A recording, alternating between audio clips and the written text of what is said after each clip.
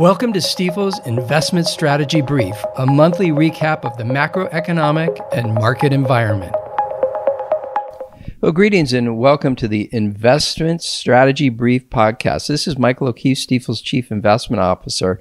In this episode, here we are, February 2024. I want to get into a discussion about the AI surge, right? There's sort of a boom happening related to AI. And the question is really, is it temporary or will it endure? So that's the topic for this episode. And, you know, as I think we've discussed, and we certainly discussed in the last episode, our outlook for 2024 was all about embracing change. So there's all kinds of things going on.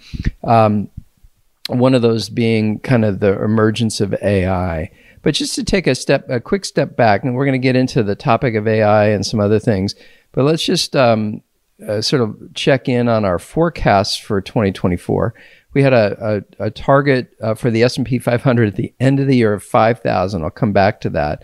Have a view that interest rates are going to roughly be in the 3.75% to 4.25% range for the 10-year Treasury, and that things like spreads on corporates, both investment grade and high yield, would be well behaved. The thing I wanted to point out is that the yields and interest rates have kind of stayed in that range. They've gone once in a while a little bit above 4.25%, and it really relates to the Fed, which we'll get to. But the other thing to note is that the S&P 500 has already reached that target of 5,000, right? We're in February. And so bottom line is, I think the view is that that's really optimism fueled by this emergence of AI. And so that was one of a number of changes that we identified in our outlook report. To go to some others, we've talked about geopolitical tensions. We've talked about the elections, basically 40% of the world's population going to the polls this year.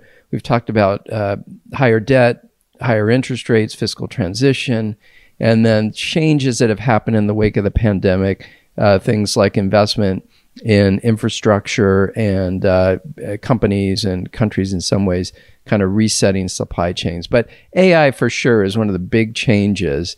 And so again, we're going to get into that in this episode. Now, AI is something that is sort of woven into our theme work. So we published this report from Vision to Value, our long-term investment themes. We talk about productive competition, the new consumer, shifting demographics, and securing strategic resources, in addition to one called the Fourth Industrial Revolution. And I'd say when we originally conceptualized these ideas, AI sat mostly in that last one, Fourth Industrial Revolution, recognizing that technological innovation is breaking down boundaries between the physical, digital, and biological worlds. And of course, AI's role in that's key. But I would say that the artificial intelligence topic and sort of capability is really permeating all the other themes. It's making companies more productive. It's creating ways for consumption to get done differently. Maybe it relates to how different generations will embrace it or not in terms of shifting demographics, and then the role of AI in securing strategic resources, things like energy, but then food and water as well.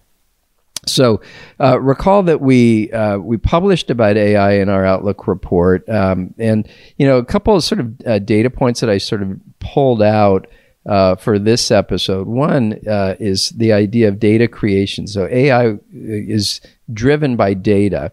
And basically, you've got 2.5 billion gigabytes of data being created each day. That's the equivalent to more than 19,128 gigabyte iPhones in terms of storage every single day. And so data, there's just an explosion of data that's available that'll make the AI smarter and smarter and smarter.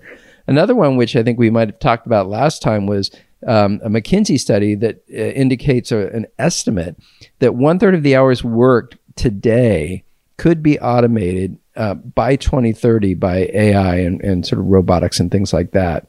And then this one's super intense, quantum computing. There's sort of quantum computers not fully in production, but that do exist.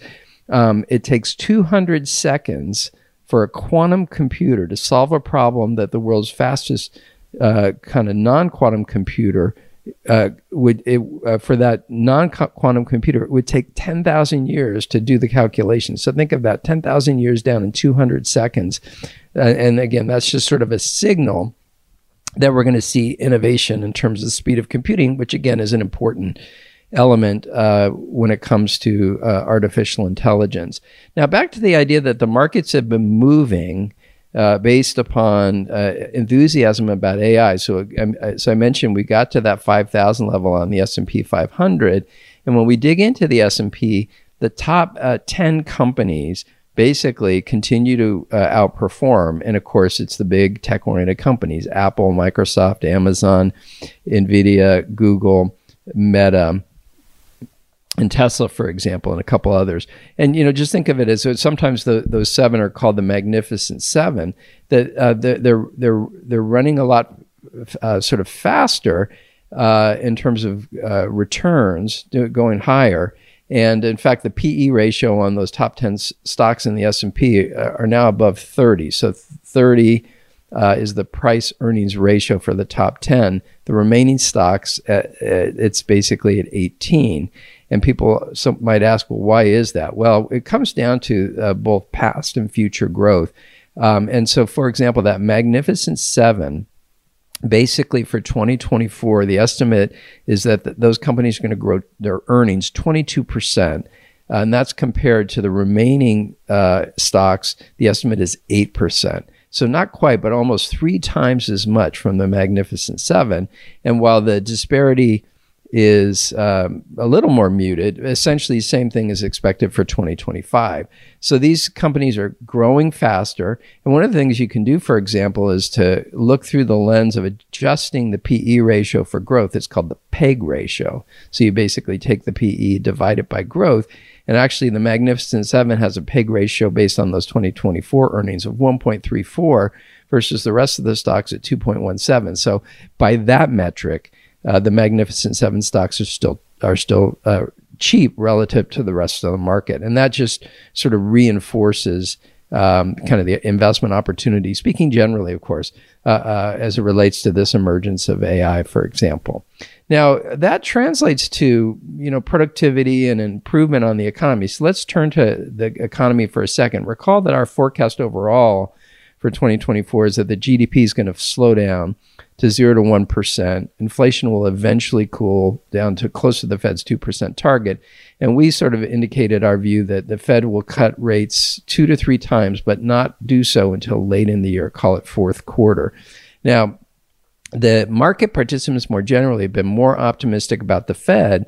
And I think, if we were looking, let's say, back about a month ago, the view was that I think the cuts were expected to start in March, and that there were going to be 6 or 7 for the whole year. Well, the bottom line here is we've had a couple firmer than expected inflation reports, CPI and PPI, and that sort of spooked the market and has kind of translated the view to be that the Fed is going to now cut rates maybe more like June, and maybe all in 4 quarter point cuts this year. That's what the market's forecasting. Again, we see that still as a little bit too optimistic. Now, as it relates to the Fed, we've seen a couple meetings where they are sending some dovish signals. So as we've talked about before, December, they kind of put out a forecast, their SEP, Summary of Economic Projections, the SEP, where they're saying, hey, we're going to cut rates in 2024. They sort of acknowledge that they're going to shift their debate, not so much to hiking rates necessarily, but to also include this discussion about cutting rates. And yet, when they met at the end of January, they basically reiterated that, hey, we've got to see more consistent, cooler inflation before we're going to cut. And boy, them saying that followed by a couple firmer than expected inflation reports has everybody realizing, oh boy, there is probably going to take a while for the Fed to cut rates.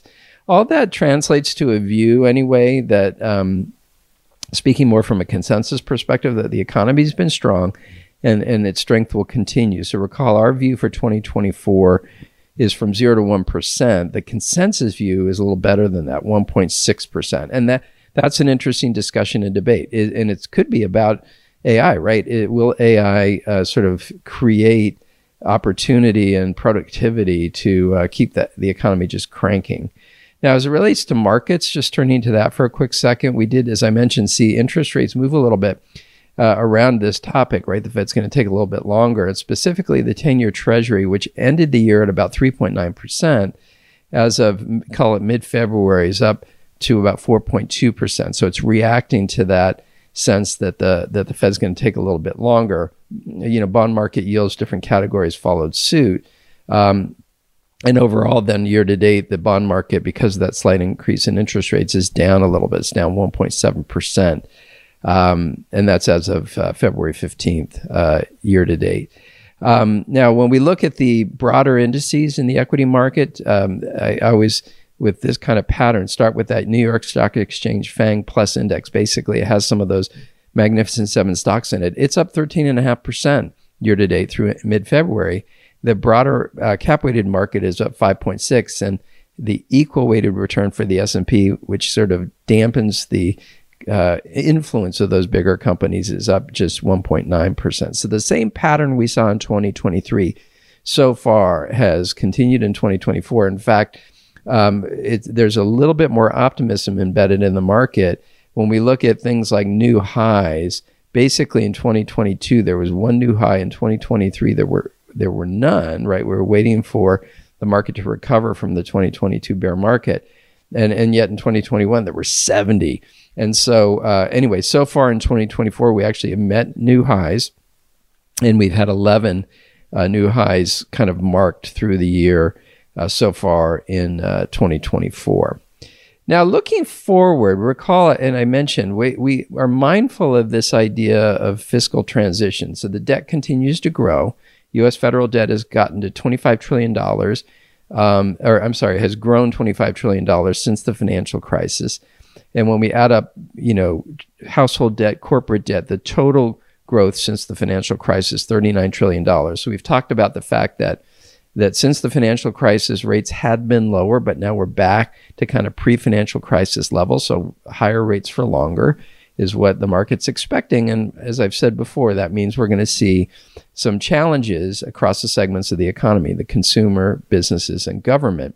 And again, the open discussion and focus is going to be, when it comes to innovation, when it comes to things like artificial intelligence, is that going to help offset kind of the challenges that we're seeing in terms of the economy to be more productive, increase earnings, increase profits, and have sort of stronger footing from which to pay, for example, for the higher cost of debt. So that's the kind of thing we're going to keep an eye on. In any event, we're monitoring all kinds of data. Of course, we're going to be keeping an eye on the Fed minutes. We're going to keep an eye on inflation, the consumer, like retail sales. And, we're seeing a little bit of softening on things like retail sales. So we got to keep an eye on that. But then there's the bigger potential drivers of volatility. So the macro environment more broadly, the geopolitical tensions. We've got Russia, Ukraine, Israel, Hamas, tensions in the Red Sea, tensions in the South China Sea. I mentioned the elections, and then I've mentioned fiscal transition. So there's just a lot in focus. And recall in our outlook that we had sort of talked about three scenarios: our base case, which is that mutedly positive view, some probability of a worse than expected outcome that could mean a recession. But then right now we're experiencing probably a signal of what I'd call the bull case, which is, hey, things are going to be better than we first thought. And so it's really early in the year. We'll see how things play out.